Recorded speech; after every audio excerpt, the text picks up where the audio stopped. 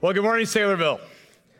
If you brought a copy of Scripture with you this morning, you can find the book of Exodus and the 4th chapter as we continue in our series, Journey to Freedom in the book of Exodus. And today, our struggle to live by faith. Anybody here struggle to live by faith? All right, I'm not alone. I think we can all understand the difference between, Lord, I don't know where my next meal will come from, but I'm trusting in you. Versus, Lord, the washing machine is acting up and I hate to deplete my savings. There's a faith in both of them, I guess, but perhaps by measurement a little bit different. By every metric out there, we live in the most, if not the richest, one of the richest countries on earth. And yet we are dying by the year, spiritually speaking. Europe is dead. We just had a team return from Europe. It's been dead. They're very materialistic. They're very affluent. But then again, who needs faith when you've got it all, right? Moses had it all, and then even gave it all up. If you've been with us in the story, as a younger version, gave it all up for the sake of freeing his people. But he did it in the flesh. He did it in his own strength. That didn't work real well. And he took off for Midian. So the 40-year-old would then spend the next 40 years in the wilderness to earn his BSD degree, the backside of the desert degree, which is what some of you are probably earning right now.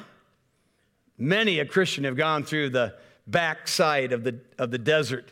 And what do you know? God was still working in his life. The Irish theologian Alec Motyer probably put it best when he said maybe the most important lesson for Moses is that God still loved and cared for him in the midst of his mistakes and failures. And aren't you glad?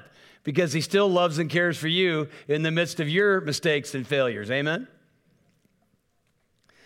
The backside of the desert is a hard place to be, but it's a necessary place for us to be in our struggle to comprehend what it means to live by faith. Indeed, the Bible tells us the just shall live by faith. It is there for Moses after 40 years that God calls him. I mean, now he's 80 years old when he gets called. He sees the burning bush. He has this dialogue with God.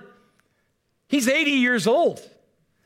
And it's not like Moses says, Jesus, about time I've been waiting for you to come and commission me. In fact, if you've been with us, you know that he just starts eliciting all of these excuses. And we've listed 5 of them. And for your refreshment and reminder, here they are.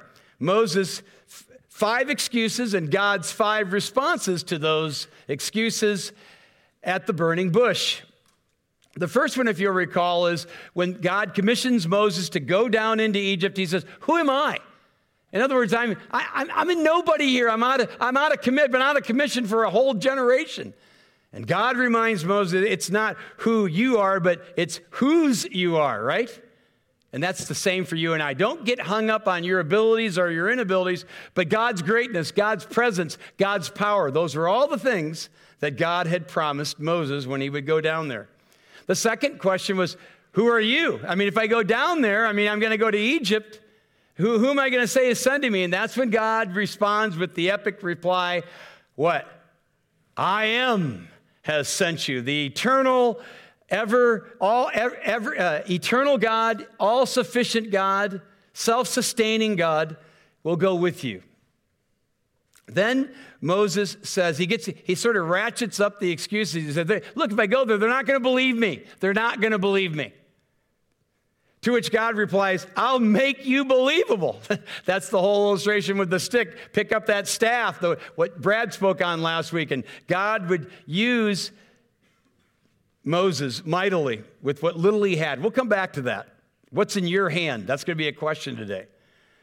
Moses then gets to the crux of the matter. He says, I'm not eloquent. I don't have the ability to speak. I'm slow of speech. And God basically says, I made you the way you are, and I'll tell you what I want you to say. And again, we'll circle back to this morning. And finally, really, you get to the very heart of the matter. In Moses' heart of hearts, he didn't even want to go. In fact, he said, I don't want to. You send somebody else. Remember that? To which God says, I'll cover your weaknesses. And that's true of you too. There are many times we just don't want to do it because we just don't think we have it within us to do it. And I got news for you. You don't have it within you to do it. But God has his own means by which he covers for our weaknesses. So with that in mind, it's time to get back to Egypt and to secure the family of God there in Egypt before he actually confronts Pharaoh. And that's what's going on here. But there is some growing pains in Moses' life. He's still struggling in his faith walk, just like many of you are. And so with a bit of a running commentary, beginning in verse 19, here's what it says. And the Lord said to Moses in Midian, go back to Egypt, for all the men who were seeking your life are dead. So the former Pharaoh, his stepfather, and all his posse that he undoubtedly sent out to get Moses when he ran, they're all gone, they're all dead. So Moses took his wife and his sons and had them ride on a donkey, very reminiscent of what we see many years later with Joseph and Mary and Jesus, and went back to the land of Egypt. And Moses took the staff of God in his hand. And the Lord said to Moses, when you go back to Egypt, see that you do before Pharaoh all the miracles that I put in your power. Now those miracles, God was saying, that I showed you earlier, with the staff turning into the serpent and the hand and all these things. That wasn't just to wow you. It was intended to, basically, that was a practice session for you, wowing them. But I want you to pay special attention to these next words. He says, but I will harden his heart so that he will not let the people go. How would you like that for a commission? Hey, I want you to go down and set my people free. But by the way, the Pharaoh there, he's going to harden his heart to what you have to say. I mean, it reminds me a little bit of Isaiah. When God calls Isaiah, many of you remember the story, Isaiah 6. He sees this vision of God. God says, who will go for me? Isaiah says, here I am, send me. And God says, okay, I'm going to send you, but they're not going to listen to you. How would you like that for a commission? But the truth of the matter is, almost everyone's spiritual commission comes with some setback, and this is no different. Now, verse 22 says, now God's still talking to Moses. He says, then you shall say to Pharaoh, thus says the Lord, Israel is my firstborn son, and I say to you, let my son go that he may serve me, or some of your Bibles say, worship me. If you refuse to let him go, behold, I will kill your firstborn son. So later on, when the law comes into effect, you remember eye for eye, tooth for tooth. In this case, it's son for son. Give back my son, or I'll take yours. And if you've read ahead in the account, you know what happens here, don't you? I want you to notice something here. It's really easy to miss. But twice, God says to Moses in verse 21, notice what he says, he says, but I will harden his heart. And then in verse 22, then you will say to Pharaoh. I want you to notice that only God can predict the future. But he doesn't just predict the future. He gives a detailed account as to what is about to happen. Do you notice that? And here's what I want you to know as we continue in this text. God never panics about your future or any of its details like you do. And here's something else. You will never be in a place where God hasn't already been. You'll never be in a place where God hasn't already been. When I was studying this, I remember being on a hunting trip out in Colorado a number of years ago, and a friend of mine went up into the mountain. We came to a stream so that we wouldn't get lost. We followed the stream. He went south. I went up the mountain and hunting for elk. I probably went a half a mile up there in just the middle of nowhere. I found a little meadow. I went in there. There's about 3 or 4 inches of snow. I'm holding my gun. I'm waiting for an elk. It's beautiful. It's serene. It's just, and I'm looking out here. I'm thinking, I might be the only person who has ever stood here, ever. And I looked down. There was an old Pepsi can at my feet. I kid you not. Not only was there somebody else there before me, God was there before me. And he's been everywhere you have ever been or everywhere you will ever go before you will ever get there, and he'll meet you there once you do get there. Remember that. Now, what happens next is really strange, but it illustrates Moses' struggle in his faith.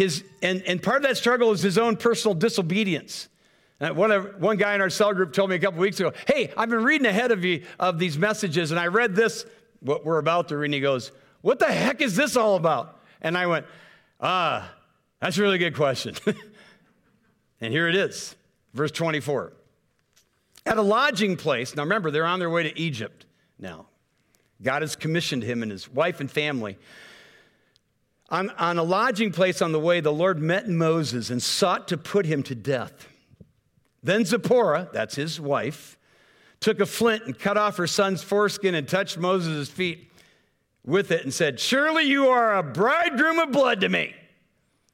So God let Moses alone. That is, he spared his life. It was then that Zipporah said, a bridegroom of blood, that's what you are, because of the circumcision. Now, when I was reading this, I thought of a time when I was called to a home. This actually happened. I went into a home one day, and the husband was over here, the wife was over here, opposite side of the house, and in between, plates and glass busted everywhere. And I walk into the house to that, and I'm thinking, I have no idea what happened, but I'm pretty sure it wasn't good. And that's what's sort of going on here. I mean, we're just sort of out of the blue. They're on the way to Egypt, and God confronts Moses to kill him. What is going on here? And we're not given a whole lot of context here, so we have to use some sanctified imagination, so bear with me. Desperate times require desperate measures. By the way, every Bible expositor agrees with this next statement. By not circumcising his son, Moses was in violation of the Abrahamic covenant, which was sealed by God with Abraham 400 to 500 years earlier. Remember, God meets Abraham, calls him out, then has him circumcise his son on the 8th day, and then commands everybody who would come after him to do the same as a covenant. By the way, the word covenant means to cut. And so as a covenant between the Jew and their God. By the way, what was the penalty for not doing this? Here's the penalty. Look at this.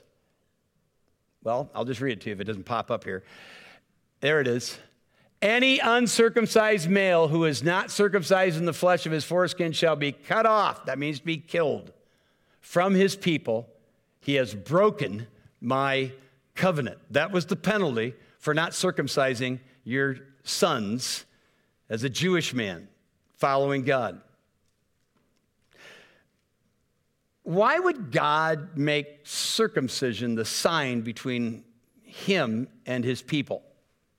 That's a legitimate question we ought to just delve into for a moment. Some would say, well, there are health issues because it's a proven fact that Jewish women have the lowest percentage of cervical cancer for all time to the present hour. True statement. But the reasons for the circumcision as the sign between God's people and God is much, much deeper than that. The male part is that which procreates, right? What do men procreate? This is not a trick question. They procreate sinners, right? God, listen carefully to what I'm about to say. God does not create sinners. And yet we rightly say God made us. Even the text in chapter 4, verse 11, God says, who made the deaf, the mute, and all of that? Didn't I? So we rightly say God made us, but how does he do it? He does it by using man. Sinful man, watch it, who can only procreate sinful men. Hence, the cutting away required in circumcision was symbolic. It was meant to symbolize the cutting away of sin and that which separates man from his God.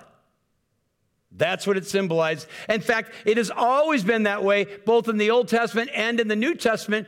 The prophets and the Apostle Paul both show us that there was a spiritual ramification to what was going on here. Here's how Paul put it in Romans chapter 2. For no one is a Jew who is merely one outwardly, nor is circumcision outward and physical, but a Jew is one inwardly, and circumcision is a matter of the heart. See that there? By the Spirit, not by the letter. So, what is going on here? They're on their way to Egypt. Moses, who is a Jew, has not circumcised his son. And he's about to reach the people of God and lead the people of God, but hasn't acted as a man of God. And so God confronts him. What's going on here? Let me take a stab at it. After a failed attempt to identify with the Jews 40 years earlier, Moses bugs out and flees to Midian and marries Zipporah. Zipporah is not a Jew. She's a Midianite. And they start a family. Now imagine this conversation going on. What do we have, dear? We have a son. Oh, wonderful. I'm a Jew, and so this is what we do to our sons. Just imagine this. What? You're not doing that to my boy. Just imagine that going back and forth. Moses is in Midian. He's not even with Jewish people. He's the only Jew. He's producing Jews. What is happening here? I think that Moses made his appeal to Zipporah, and she refused. This sounds stupid, silly. What are you talking about? You can worship your God without the whole circumcision thing. Here's what I think. I think Moses thought it wasn't worth the fight with his wife, not realizing the fight he'd set up with his God. That's what I think. Is it possible only after God struck Moses, because he met him, threatened to kill him, is it possible that only after God had struck Moses with some malady that Zipporah, knowing what she needed to do, out of disgust, circumcised the son, as she did, and saved Moses? By the way, it was always women that kept saving Moses. You notice that? One up for you gals here. One thing is for sure, they both learned that day God means business with his covenants. Amen? And in his struggle to live by faith, we're going to see a much less hesitant Moses from here on in than the one we see in this chapter here. He's growing, but it's a struggle to grow. Amen? And I want to talk just to you men for a moment. You men that are fathers and leading your families. Lead your families. Making your wife the spiritual head simply by your refusal to lead or your passive resistance to do so is a bad thing. Either way, what consequences are you possibly drumming up for your children and their future? I think the future is very, very dark. It's bright as ever as it pertains to Christ returning and all that we have to look forward to. Amen? But I think in the immediate, the future is as dark as it could. I think our kids are facing something we have never faced before. I believe it with all my heart. And as I was thinking about this, I thought of Hezekiah, the great king of Judah. He was a great king. I don't know why people don't name their kids Hezekiah, except they had a terrible ending. He did something so boneheaded at the end that God says, because of what you did, this is what's going to happen to the future of Israel. And do you know how Hezekiah in 2 Kings 20 responded to that? Because God said, although it'll go good in your day, later it's going to get dark. Hezekiah goes, well, at least it'll be good in my day. I think that's the way some of you dads act.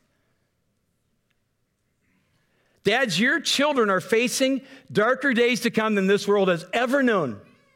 And just because you might not, it does not mean that you shouldn't be preparing your kids to face them. So take the lead in your families. Moses, at this point, meets up with his brother-in-law just outside of the place of the Israelites, and really, actually closer to the mountain of God. He would eventually get into Egypt. Meets with Aaron, who is then empowered to speak God's words and do God's miracles. And together, they would confront Pharaoh. Look at the last verse in the passage says, and the people believe. So Moses and Aaron come together. They do the miracles. Aaron and Moses speak to the people, and they galvanize the people of God. And they believed. And when they heard that the Lord had visited the people of Israel and that he had seen their affliction, they bowed their heads and they worshiped. And now that he's galvanized the troops, so to speak, it's time to confront Pharaoh. But that's for the next time. I want to conclude in the balance of our time with 3 questions for you in your struggle, like Moses, to live by faith. 3 questions, and they're simple out of the text. The first question is this, and I want you to look at your hands. Look at your hands. Everyone look at your hands. What's in your hand? It's probably a Bible, might be a pen, might be your notebook.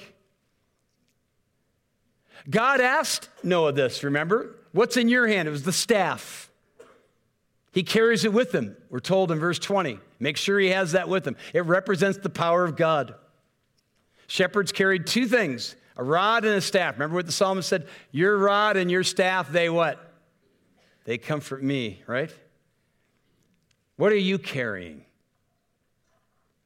Are you carrying a hammer or a saw or some other tool? Some of you are carrying pens because you're good writers. Some of you are carrying a brush. Or maybe some ball, like our son who introduced it here, who meets with men weekly who don't know Jesus. He's using basketball. Some of you are holding medicine. Like our own Chuck and Donna Larson now with our new church plant who have dedicated their lives to missions in their retirement. Some of you have the ability to do things and fix things and stuff like that. I met with a guy just the other day who said to me, if you could just point me to people who need things fixed in their homes. I said, we'll do it. We're going to do it tonight, by the way, even. Some of you, like Pam Buby, are great painters. You don't just paint because you love to paint, but you love to serve people with the paintbrush. Or Elizabeth Worsham with her getting all of these dental hygienists together and having Bible study and seeing some of them come to Christ. And remember when, what's the commercial? It's Samuel Jackson and Jennifer Gardner, right? And they drilled that in with Capital One. They drilled that line in us. What is in your wallet? What's in your hand? Is it money? A good friend of mine that I mentor in California was a ravingly successful businessman, made a ton of money, and then he got saved, and then he got called into the ministry, and now he doesn't make tons of money, but he's been in that world. That is in his hand. He knows how they operate, and now he's a coach. He said, Pat, I don't coach people rich people to get rich. I coach rich Christians to give their money to the kingdom of God. That's what he does, because that's in his hand. What is in your hand? Listen carefully to this line. It might be the only thing some of you need to hear. Every vocation is a divine vocation. Whatever you're doing, whatever is in your hand, you use it for the glory of God. There's a guy in our church whose wife just came to Christ a couple of weeks ago, and it was like her salvation just suddenly activated his faith. He owns a business, and now several men are meeting together who don't know Christ, and they're having evangelistic Bible studies. Why? Because it's in his hand to do it. That's why. What's in your hand? What's in your mouth? If we were to pull up those 5 excuses again, you'd see that 4 out of the 5 are directly related to the tongue, to the mouth, to the oratory. It was a big deal back in Moses' day to be able to wax eloquent. all the way up through the first century. The Apostle Paul even said to the Corinthians, I haven't charged you anything like others do. And he's referring to those who would come and give speeches and get paid for it. And yet, Moses says to God, I am not eloquent. I'm slow of speech. And yet, when you read in Acts chapter 7, 1,500 years later, Stephen in his speech says that Moses was mighty in word. So do we have a contradiction here? Maybe not. How long has he been in the desert? 40 years. Who's he been talking to? He's a shepherd. He's talking to sheep. Not very responsive. Probably a little rusty. But my guess is, now listen to this, my guess is that Moses was not, watch it, naturally eloquent. Like the Apostle Paul, highly trained, but not naturally eloquent. That's the way Paul even described himself. Remember what he said to the Corinthians? He said, when I came to you, I didn't come to you with excellency of speech or of wisdom, declaring to you the testimony of God. I was with you in weakness and fear and much trembling. I came to you with Christ and him crucified. And my speech and my preaching were not with human wisdom, but a demonstration of the Spirit and power. Watch it. So that your faith might not be in the wisdom of men, but in the what? The power of God. God knew that I had a mouth and I knew how to use it long before I got saved. I had friends that were urging me to go into politics. Could you imagine that? All over the TV right now. Jeez. So what does he do? While I'm working at, and this just hit me like a ton of bricks this last week. While I'm working at Deere, he brings a guy by the name of Nick into my life. 2 years earlier, Nick had been in a terrible motorcycle accident and had a terrible head injury. If I recall, he had a plate in his head. His speech was halting. It was painfully slow. One of those guys you had said, you wanted to help him with his words. But he had come to Christ a year or so earlier and was radically dedicated to the gospel and had been praying that God would bring somebody next to him that was interested in hearing truth. And it was Nick who brought me to the very brink of salvation by which I was saved. I believe, why would God do that? That's the question. Why would God use a man who struggled just to talk to bring me to Jesus? I'm absolutely convinced that God was showing me at the very point of salvation that it's not by might nor by power, but by my Spirit, saith the Lord. I think God was saying, Nimmers, I'm going to use your mouth, but you better not be trusting it. Power belongs to me. That's what I think he was saying. So it was with Moses. So it would be with the apostles when they stood before the religious leaders and in Acts chapter 4, and they recognized they were uneducated men. Have you ever read that? But they realized they'd been with Jesus. Good enough. What's in your mouth? Some of the most greatly used men and women in history were people that did not have eloquence, and they testify to that end. But the truth is, your struggle, your particular struggle to live the life of faith has almost nothing to do with your mouth and everything to do with your heart. And that's the last question I have for you this morning. What's in your heart? What's in your heart?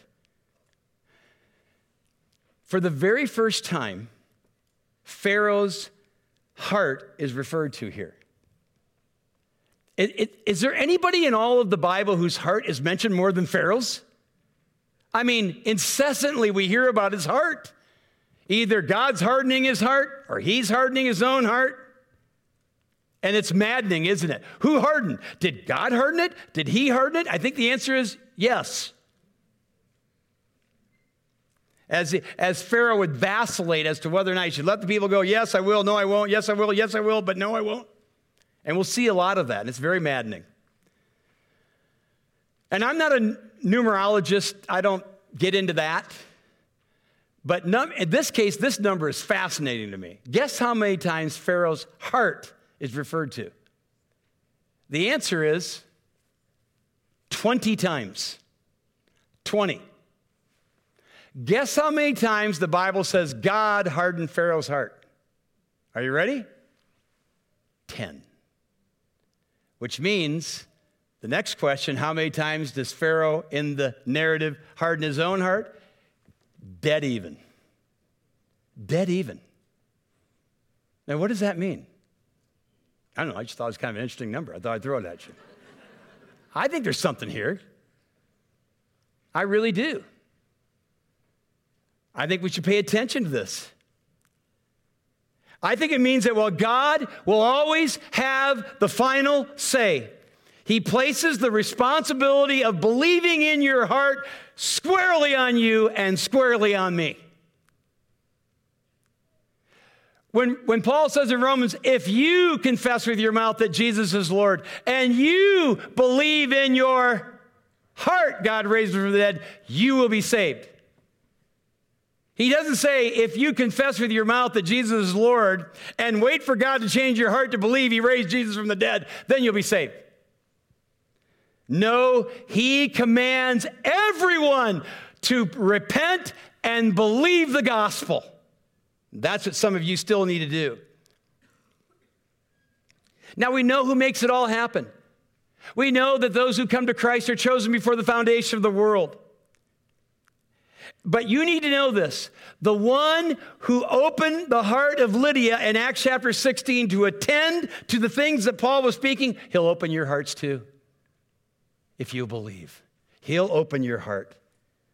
And I don't pretend to understand this mystery.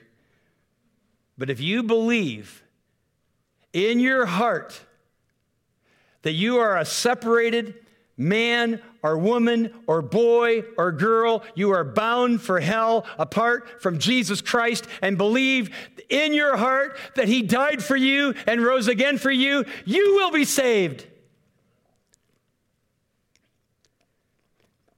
And speaking of this account, I think Jeremiah put it best when he said, circumcise yourselves to the Lord, remove the foreskin of your hearts.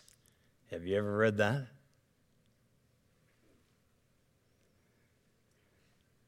As has often been said, the heart of the matter is the matter of the heart. And that's the problem with some of you. Your hearts are uncircumcised. They're hardened, they're calloused, they're darkened, they're alienated, they're sinful. But the good news is they can be changed. If you will believe on the Lord Jesus Christ, you will be saved. What's in your heart? The struggle to live by faith is real, but the just shall live by faith. Have you placed your faith in the Lord Jesus Christ? Seriously, have you done that? And experienced the new heart that God gives to those who do? The taking away of the stony heart, the placing within you the tender heart that loves God, rejoices in God, is grateful to God, the new creation from God. It's all there in the gospel if you believe from your heart. What's in your hand? What's in your mouth? What's in your heart? Let's pray.